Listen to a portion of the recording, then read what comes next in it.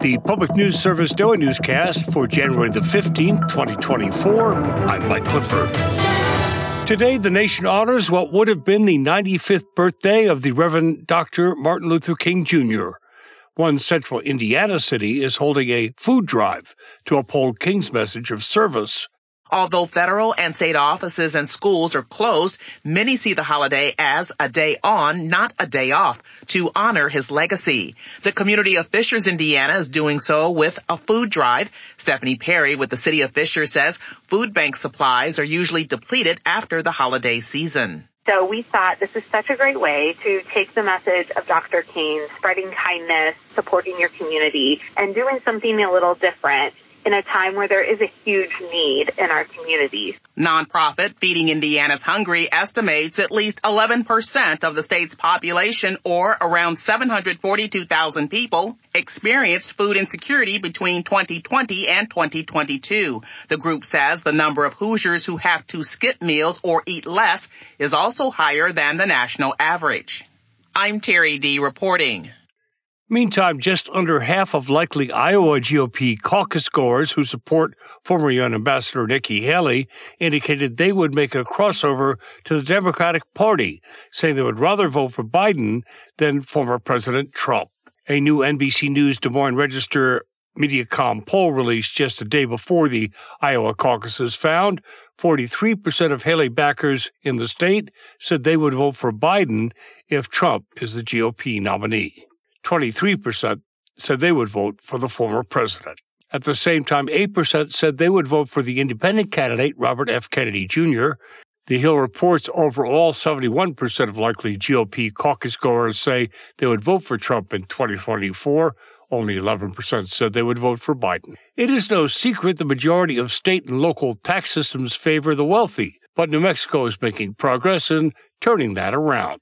The latest edition of Who Pays, a report by the Institute on Taxation and Economic Policy, continues to show that education, public health and safety, roads and bridges are mostly funded by regressive taxes that affect middle and low-income families more than wealthy families. That's because those with the lowest incomes nonetheless put the largest share of their paycheck toward taxes. Bill Jordan with New Mexico Voices for Children says the state is slowly inching toward greater tax justice. We had a very regressive tax system a few years ago, and now we have the ninth most fair, most progressive tax system in the nation.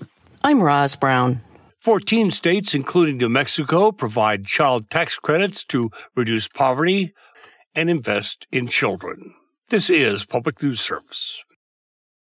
Now we head to the state of Maine, where children of color are doing okay compared to their peers nationwide, but gaps in child well-being persist, according to a new report. Maine children are less likely to live in neighborhoods with concentrated poverty, but Black children are more likely to live in lower-income households, and American Indian or Alaska Native students are less likely to graduate high school on time.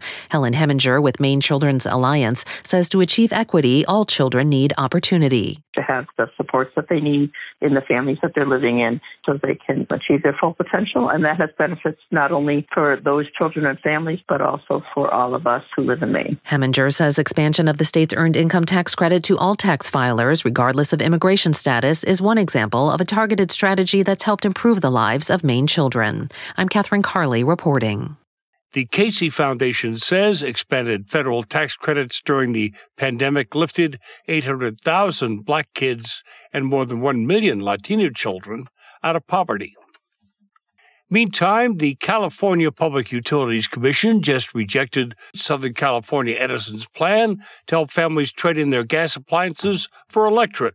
The CPUC argued that the $200 million four-year plan would have raised rates too much in the short term. But Nihal Srinath with the Sierra Club says the rebates would have taken between 25 to 75% off the cost of an electric heat pump or heat pump water heater. That's not taking into account the fact that these electric appliances tend to be 3 to 4 times more efficient than gas appliances, and so customers would see almost immediate positive rate impacts on their bills. I'm Suzanne Potter. People can still take advantage of other electrification rebate and incentive programs. Check the website rewiringamerica.org.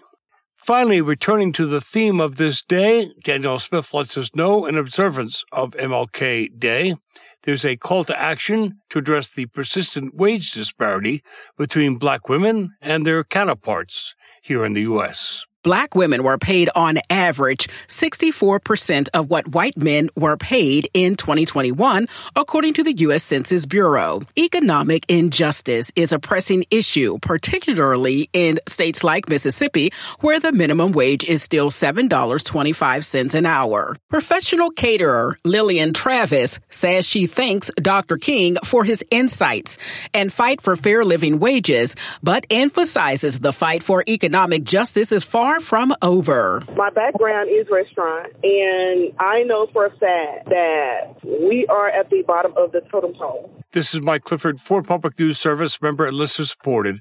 Hear us on interesting radio stations on your favorite podcast platform. Find our trust indicators at publicnewsservice.org.